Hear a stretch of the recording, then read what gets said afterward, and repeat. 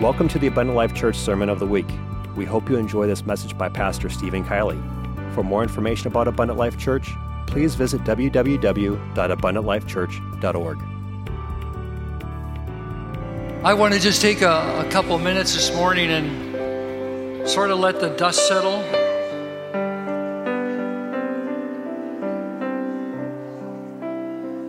You know, oftentimes in our life, God allows us to go through certain things so that we can help others. I think it's more of an empathy. Empathetic's probably the wrong word. An empathetic spirit that we can only get through experience. And if we don't go through it, the event that we're dealing with seems to be something that's distant. And we can see the person, but we can't really feel what they're feeling. It's almost like intercessory prayer. You cannot have intercessory prayer without empathy and a burden, because intercessory prayer means that you're picking up the load that the person's bearing, and you're in prayer helping them carry it. And so God says, you know, church, I can not just have you be someone that looks from a distance. I want a church that feels what it says and feels the pain of the people that they're ministering to. He says, oftentimes I'm going to show you things that I'm going through and let you feel what I feel, so that when you get to a place in your life that you're about to hurt me, you can understand what I need. Do you know that God needs things? I'm created in God's image. I'm created after His likeness. And what that means is some of the things that I experience, God has placed inside of me so I can understand Him. Well, about several weeks ago, God allowed me to enter into another experience that I wondered why I was so upset about what I was going through. And I was probably part of my flesh, but it showed me something about my nature. I had done a lot of things for someone or some people that I didn't want anything from them. I just wanted to help. But the amount of time and monetary things that I put into it, I didn't expect them to return. All I wanted was just a thank you. I just wanted them to acknowledge the gift that I had given them. And it bothered me when it didn't happen. And I remember how it just ate on me like a cancer. And I said, God, what is the matter with me? Am I full of pride? Do I have to have a thank you for the things that I do? Is that why I do it? And I said, Lord, if that's true, forgive me. And the Lord seemed to speak to me, and He says, you know, I'm allowing you to feel what I feel. I serve my congregation. I serve the people that I love endlessly. Every day, every moment. I do things for them that they've come to take for granted. And it grieves me that I'm not asking for them to do something for me. I'm only asking them to acknowledge what I've given. And so then I understood. I said, well, God, that must be it. Maybe I'm not giving you the thanks for the things that you specifically designed for me in my life. And then I went to the scripture, and that's what I want to talk about this morning. A thankful heart brings a joyful life. A thankful heart brings a joyful life. It's interesting. I came to the Lord in 1972, and I went to Bible college, and I spent my years there, and then I started pastoring in 1980. So I don't know how many years that is. It's 36 years, somewhere around there, that I've been a pastor ordained. And I am completely surprised how often I come across something in the scripture that just blows me away. And I don't understand. And I've got, it's sort of like if you've got a talent, and I know that my son, he is so talented when it comes to putting things together, that sometimes he looks for challenges. We call him, well, I'm not going to call him, but this guy used to have a TV show where he collected junk. And what was his name? Sanford. And Sanford always saw the good in what other people threw away. Oh boy, if we could get that attitude in the church. All those things that society throws out, if we could be like Sanford and see, look inside that person, there's value there. But he has the ability to take things that are broken and he can put them together. And I respect him, but I also am jealous of him because every minor tasks are difficult for me. But when it comes to Scripture, I come across things that to other people would discourage them, but to me it's like, yeah, there's something there that I've never seen before.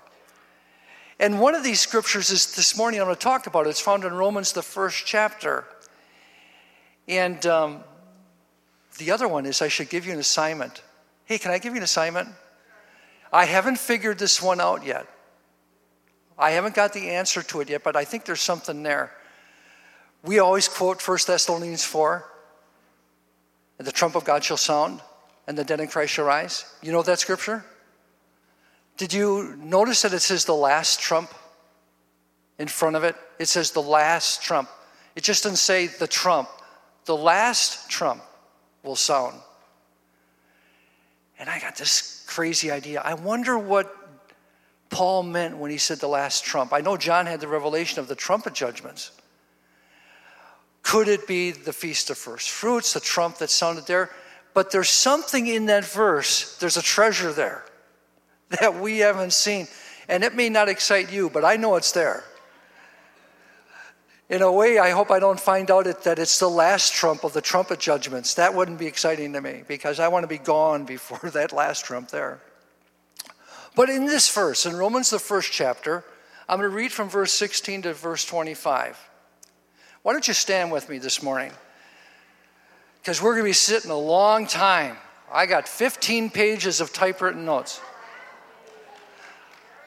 I'm setting you up because when I'm done in a half hour, you'll say, oh, Brother Kielley, we love you. But Romans 1, 16 through 25, Paul writes, for I am not ashamed of the gospel of Christ. For it is the power of God unto salvation to everyone that believes, to the Jew first and also to the Greek. For therein is the righteousness of God revealed from faith to faith. As it is written, the just shall live by faith. For the wrath of God is revealed from heaven against all ungodliness and unrighteousness of men who hold the truth in unrighteousness.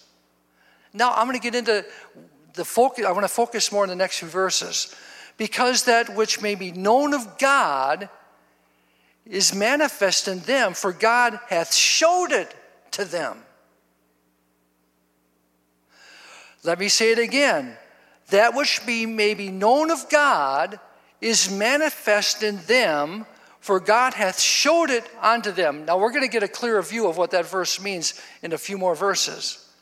For the invisible things of him from the creation of the world are clearly seen, being understood by the things that are made, even his eternal power and Godhead. Do you understand what Paul's saying?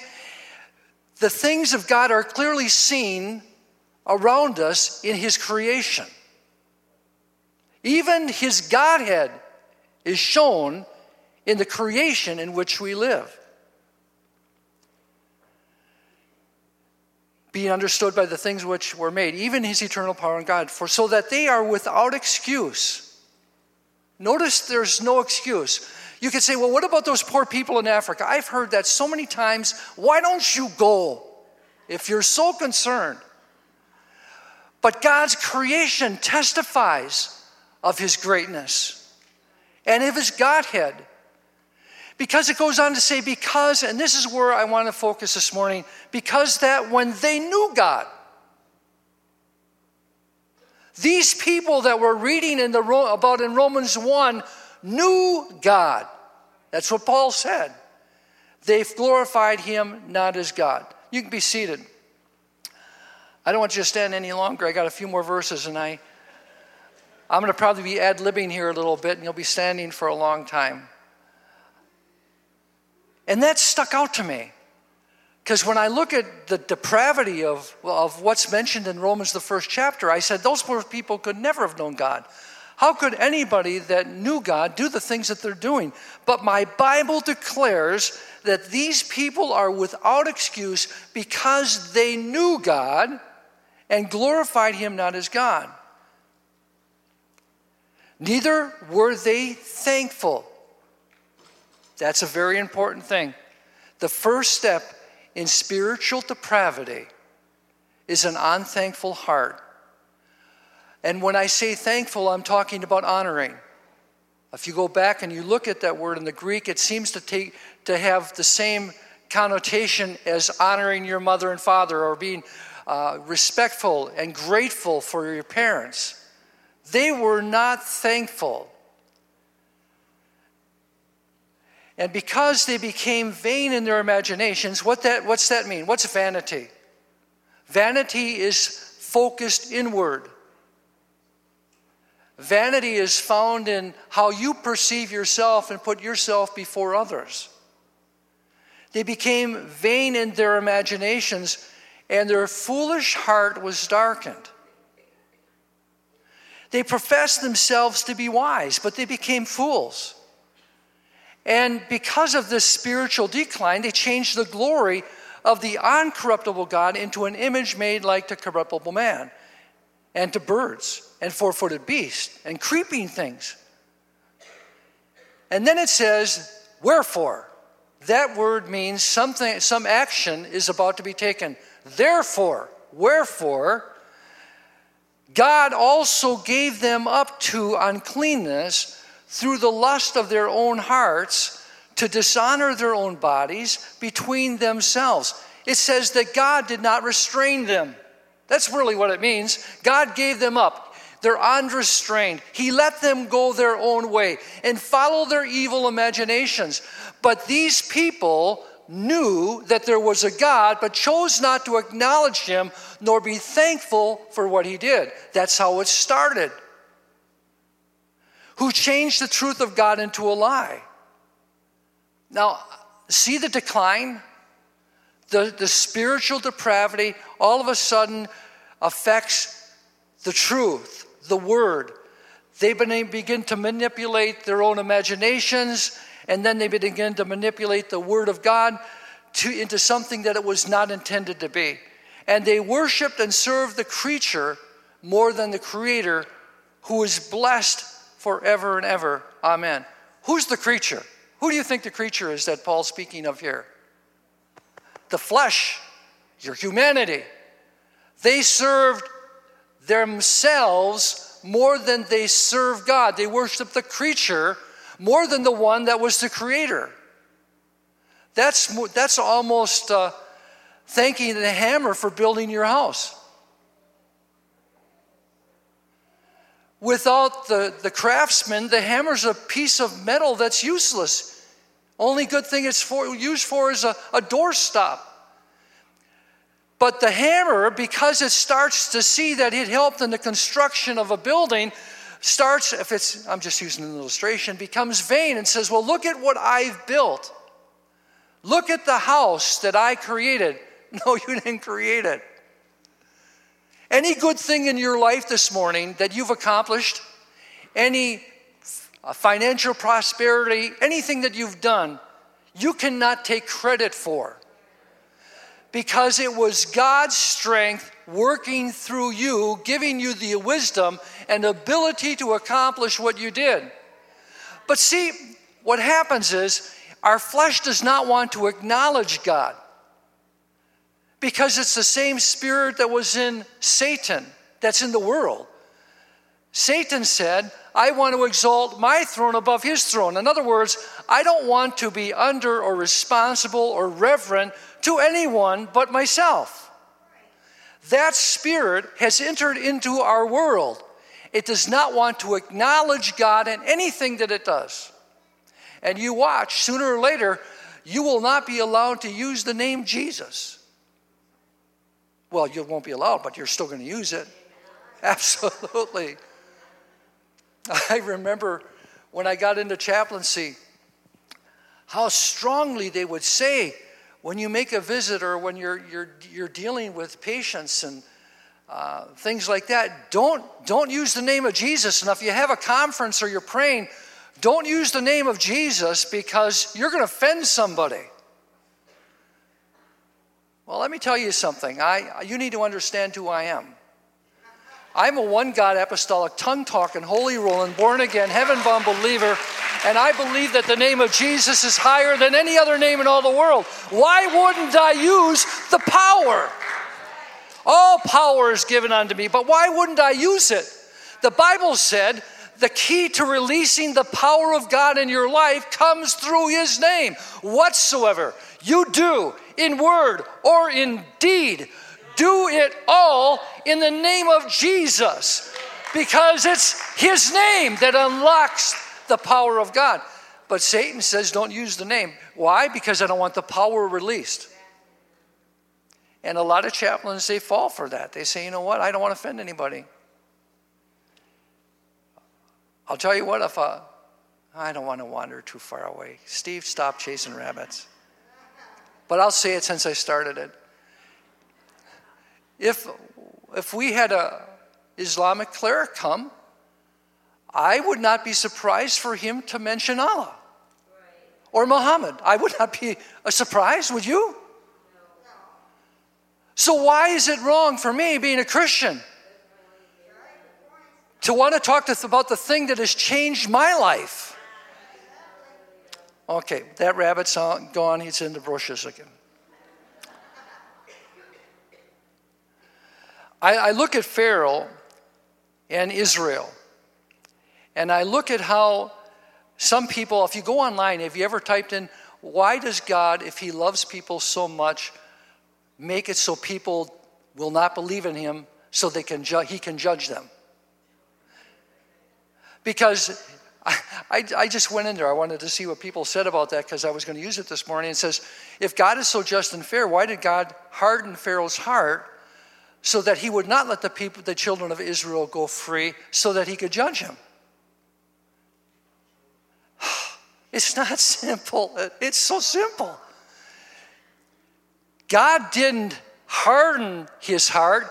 It was because of God that Pharaoh's heart was hardened.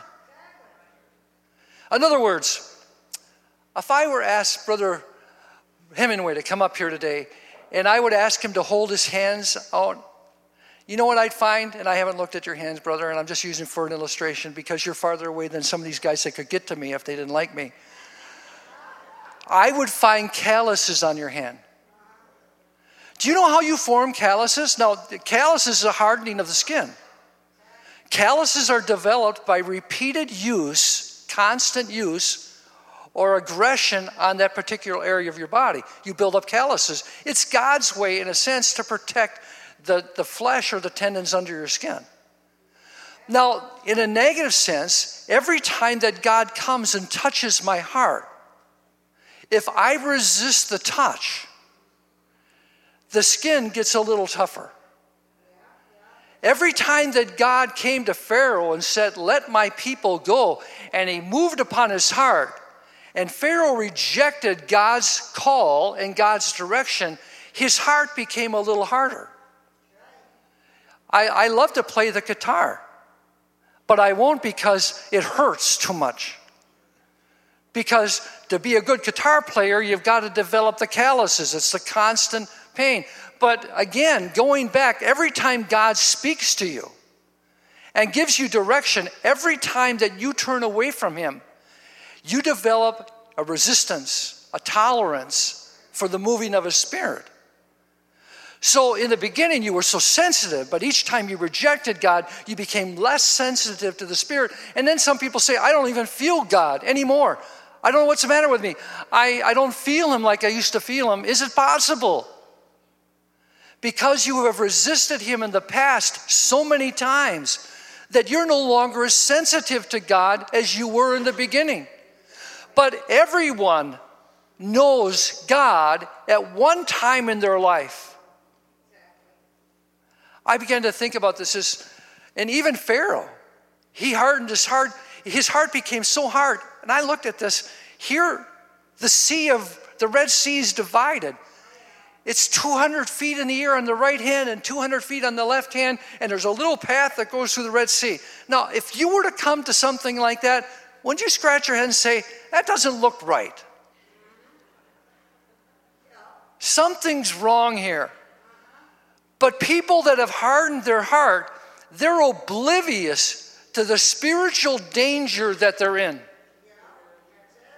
People that reject God and turn God away over and over again, God can show them judgments all around them, but they don't see. It does not compute inside their mind because their hearts are hardened. But everyone, the Bible says, knew God. Now, it also says that to everyone is given a measure of faith. Now, do you believe that? I believe that. I see it not only in a spiritual sense, but children have faith. From childhood on, they have faith. They have faith in Santa Claus. They have faith in the Easter Bunny. They have faith in things that aren't. Oh, Sunday school's here. But the things that aren't real. I went this last week, I went in for a checkup, and they did an echocardiogram on my heart, see how things are going. And I sort of didn't have anything to do, so I watched the screen. Have you ever done that? And I was watching, I learned there's four main valves to the heart. This is probably going to be more interesting to the guys and the girls, but it's like valves on an engine. Everything has to work together for the engine to run. And we think that the engines that are in our cars are marvelous feats of man. It's nothing compared to the human heart. And I watched my aortic valve going doop, doop, sealed, perfect, sealed, open, sealed, open. And then I saw the pulmonary, the one valve, and that one went opposite. This one's going this way, this one's going this way. And then I looked at the mitral valve, and that one's doing its own thing over here. They're all four doing things at different times in perfect sequence so that my heart functioned and pushed the life-saving blood throughout my body so even my toenail gets nourishment so that it grows. And it goes all day long. You know, and pardon me, but God is so awesome. And you look at this morning, if you were looking through your human eyes, you would see chairs and flooring and a pulpit, and you'd say, those are substantial things. But you know what? God spoke the word and brought things that were invisible together to make things that were visible. The things that were created from things that weren't seen. Now, the Bible writer that wrote that verse had no idea that he was talking the truth because the molecular structure of this pulpit and of my body, it's made up of things that are spinning and moving. I look at our galaxy and the planets that are around us all spinning around the sun. Well, in a sense, that's a type of what's in my body. Because I have an electron, a neutron, and a proton spinning in my atom, and the configuration of the molecular structure makes up something that I think is solid. Look at the nuclear bomb. Look at how things were affected by the molecular destruction that took place in the fusion and diffusion of that weapon. Power was released. So I guess what I'm saying is, technically all around me, things are in motion, but I don't perceive them. And I think about the details of the intricacy of God's creation. And Paul said, we can know God by the things that we see.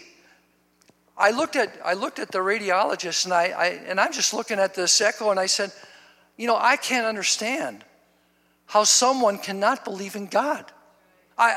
It blows my mind. When I look at the human body, the eyes, and the things that we're capable of doing, the nerves, and all the things that go together, how can you deny a creator of something that is so marvelously and fearfully made? So Paul is saying that even God's creation, if that's all that people have, is enough to testify of his power and his wisdom. I'm going to go on a little bit, and I am going to stop at a certain time, if God so wills. But I slipped that in there. I didn't want to get God saying, like I would put him on schedule. Look at a tornado. I used to say I'd like to see a tornado, but I don't think I want to see one anymore. After living through the Eagle one, I decided, I remember when we had the Eagle tornado. I love storms. I was out watching the one last night on the patio. All right, I think I'm safe. Lightning's got to hit the roof, then it would have to travel. It'd have to go through the roof to get to me. So I'm watching it. And I remember the night that we had the tornado and Eagle, I went outside, and I was standing outside the house, and I said, wow, this is awesome, but it feels different. Like the pressure's feeling different. And I remember standing out there in the trees, and it was passing by less than a quarter of a mile away. Well, about a quarter of a mile, maybe a half a mile at the most. And the trees were going like this, not like this or like this. They're starting to go like that. And I said, I don't think I want to stay out here anymore.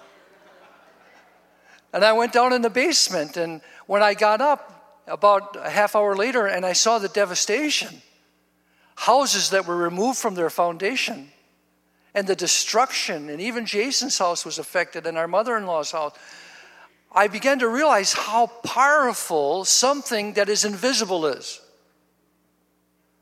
It wasn't a wrecking ball that destroyed the house. It wasn't a steel ball. It's the same thing that's in this room.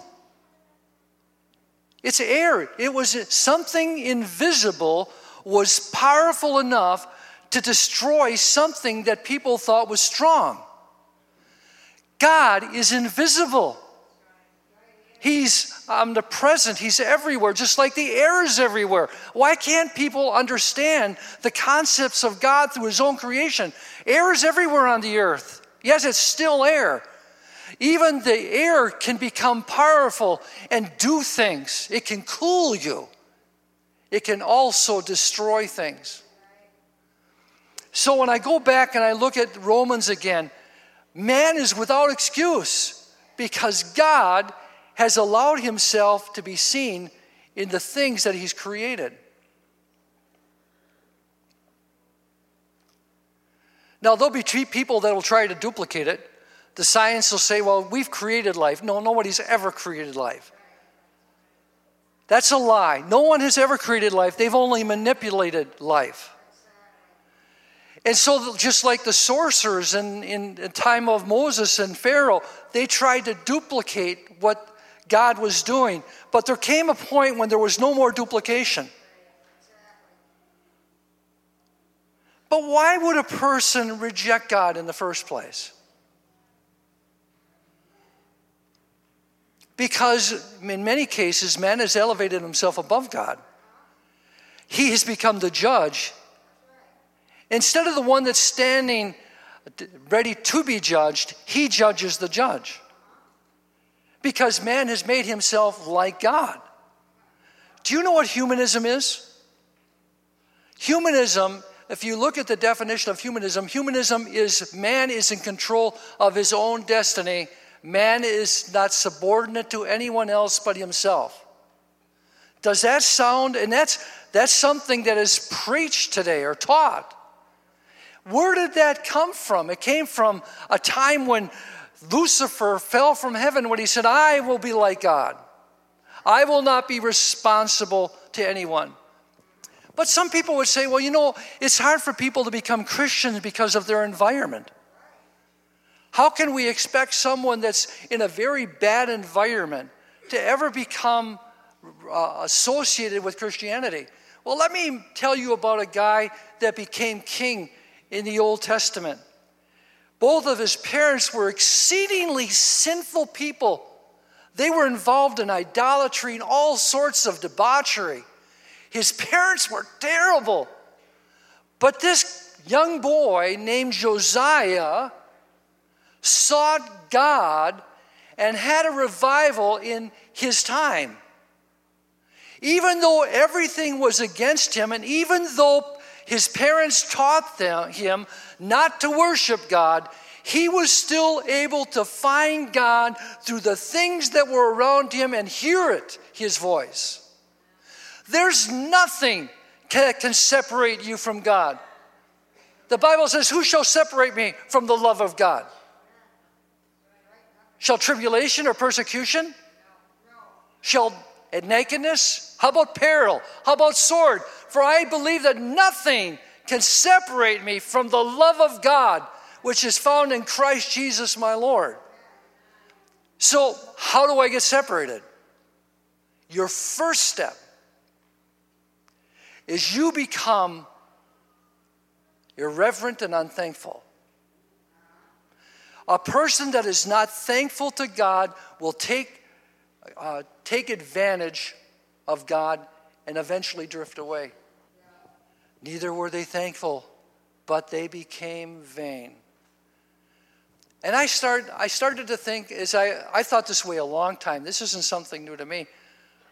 When I start my day, and I know you do too, because many of you know the scriptures just like I do, I always start my prayer with thank you. Thank you for another day. And some days are pretty lousy. When I was driving to work in a snowstorm, I wasn't so much thankful for the snow. And I didn't lie to God. I wasn't going to say, oh, thank you that I'm driving on ice and it's cold and freezing outside. I could say, thank you, God, for life. Thank you that I can fill my lungs with air, and thank you for the things that you've made available to me, to my church family, to my health, to all these things. But when you start to take them for granted, you stop coming to church.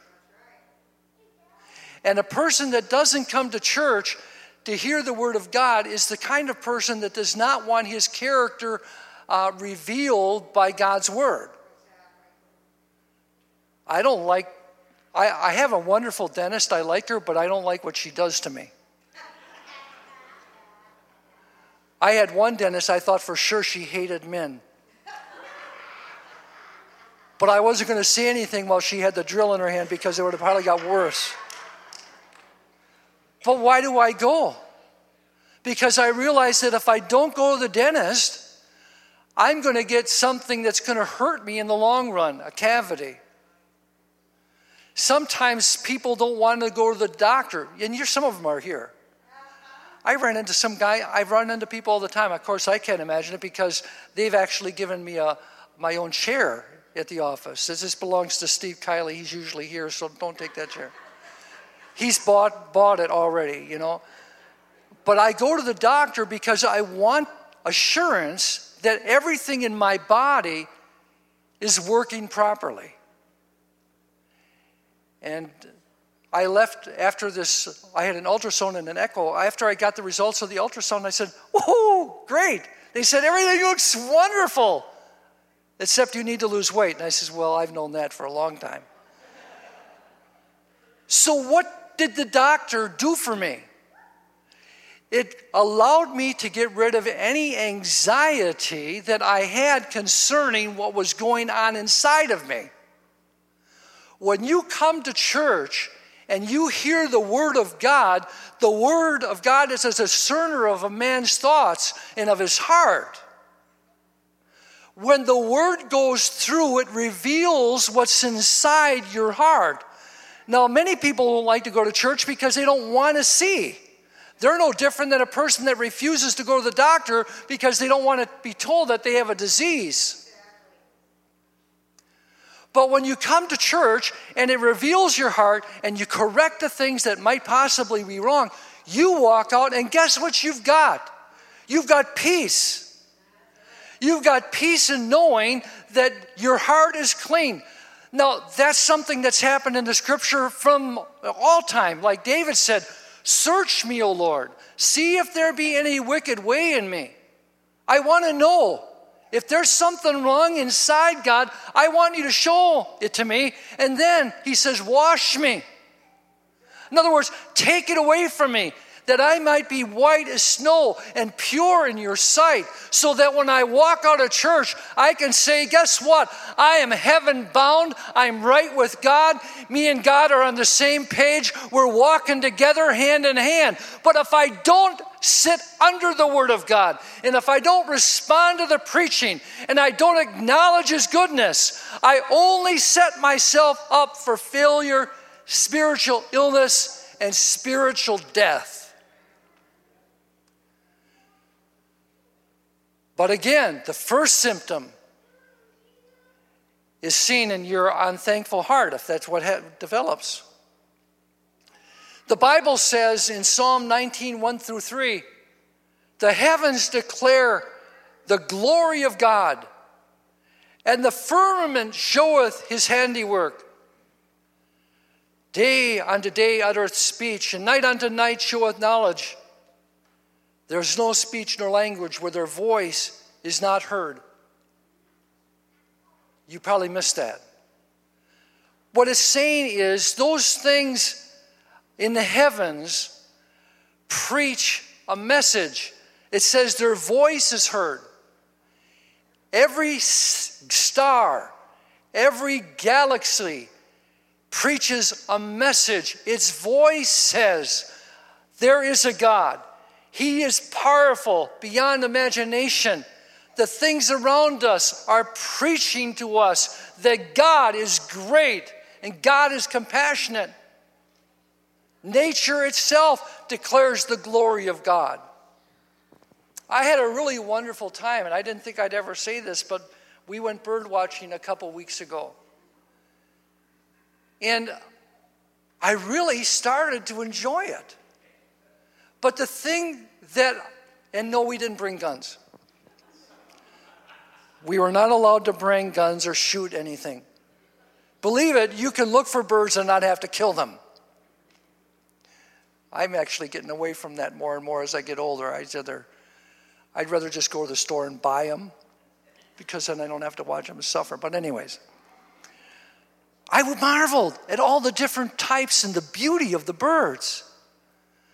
And as I looked at some of the sparrows, I learned about sparrows, all the different types of sparrow. I thought they all looked the same. Brown sparrow, brown sparrow. There's all different types of sparrows. And I says, that can't be a sparrow. My wife says, here, look at it in the book. It's a sparrow. And it revealed to me, and each one is born after its own likeness. I said, they're so awesome. It's like a beautiful portrait. These birds are so beautiful. A person couldn't paint them as beautiful as they are in creation. Everything declares the glory of God all around me. I see God in the mirror. Now you're saying, how's that? I look at my body. I'm created in His image, after His likeness. I look at this body and how intricate it is. And it declares to me that God, there is a God, and He has created and developed me. So everywhere I look, I see His handiwork. Unfortunately, people refuse to acknowledge God. What a slap in God's face when someone got up with the idea about evolution. how stupid that is. I don't know how, that's so insane. That, yes, amen. To think that something as intricate as creation could come from chaos. And where did the chaos come from? But see, man is determined, and professing himself to be wise, he looks like a fool. I know that Satan looks and he says, those people are so stupid. They'll believe anything. If it's in the newspaper and on CNN, they believe it. All we need to do is print it and have somebody stand up with that has a nice solid voice and this is respected. But I want to tell you, let God be true. And let every man be a liar. And I think this morning I'm really saying to you that we need to acknowledge God in every aspect of our life and be appreciative for every little thing that goes on around us. Because God has strong feelings about being thanked or appreciated. Isaiah 5 says, how terrible it will be for those who call evil good and good evil. Let me give you an example. I'm going to come back to this. Adam and Eve. Have you ever thought about the tree of the knowledge of good and evil? About what really happened there? The tree of the knowledge of good and evil was in the center of the garden. And Adam and Eve came, and they had to make a decision. God had denoted what good was and what evil was. But in man's humanity, they wanted to find out and express their own definition. Because Satan bribed them by saying, in the day that you eat of the tree of the knowledge of good and evil, you'll be like God, knowing what is good and what is evil. And they thought, well, if I could be like God, I could actually denote what is good and what is evil. And so they ate of the fruit. Well, things haven't changed. Because now man is doing the same thing all through generation to generation. Our Supreme Court is now telling us what's good and what's bad. It's not God's word dictating what's good and what's evil. It's man saying this is good and this is evil. And the bad part is they call evil good and good evil. So they've twisted it all around to make the bad thing higher than the good thing. They want to bring God down to the level of man and then stand above God. And that's what happened with Adam and Eve. Man from the very beginning has always wanted to determine what is his good is for his good and what is for evil. But I want to tell you, that doesn't change what God has already put in place.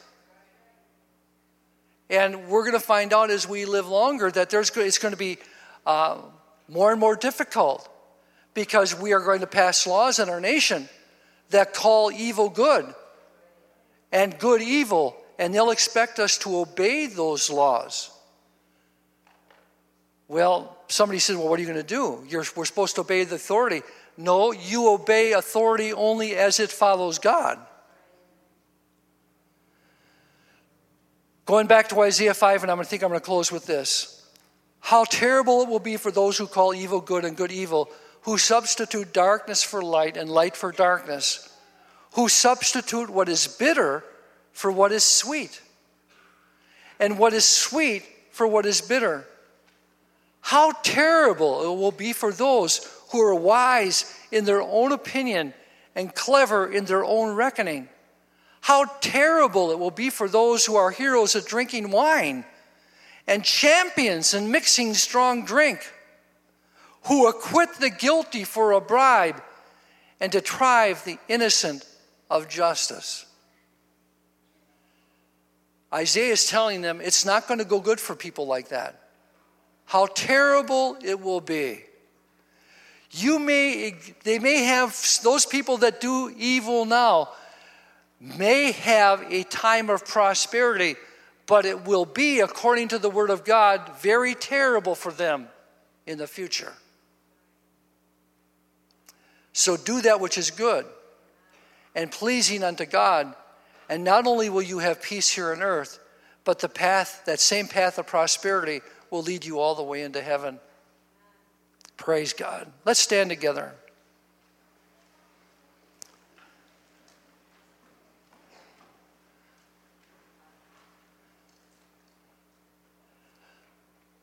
You know what you should do? Maybe start singing that song in the morning. I will enter his gates with thanksgiving in my heart. I will enter his courts with praise. I will say this is the day that the Lord has made. I will rejoice and he has made me glad. So start your day out with that. Rejoice in the Lord. Be thankful to God and watch how your whole perspective of life changes. You'll smile more. A thankful heart is a joyful heart. An unthankful heart is someone that becomes negative and ungrateful. One of the things that I see working with in not just the sheriff's department, but more in the sheriff's department than in the hospital is how people don't tell other people how much they love them and how much they respect them and how thankful they are for them. Just recently we had a young man who was the son of a guy that I know. I don't want to get into too much detail. And he committed suicide. And I know he was only 24 years old. Matter of fact, he had just come back from Afghanistan not long ago. And I thought about how his dad didn't seem to be outgoing, the kind of guy that never told his kids that he loved them and that he was proud of them. I don't want to. I'm not good at that either. I wasn't raised in a house where we did that a lot. But I want to tell my kids how proud I am of them. I want to build them up. I want to tell them how thankful I am for all that they do for me and how they watch out for me. Because when I thank them, they realize that they're valuable in my life.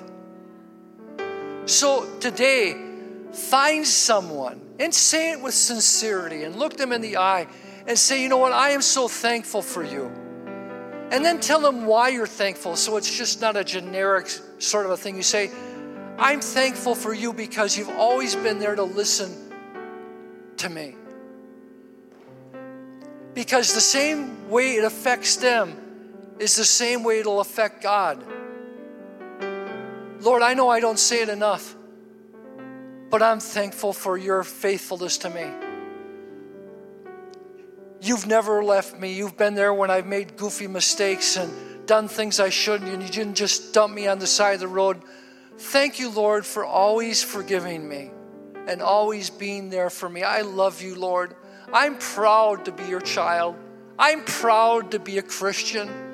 I am so honored, Lord, to have your name in my life.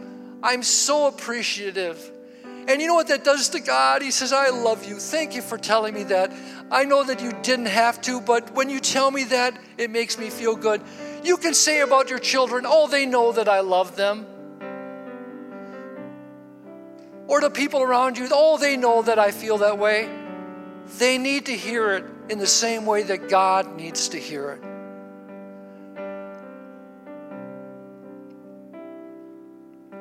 Lord, I pray that in some way the message that you placed in my heart has found a way into the minds of those that are here, Lord. Help us to never take for granted the very act of Thank you for listening to this Abundant Life Church podcast.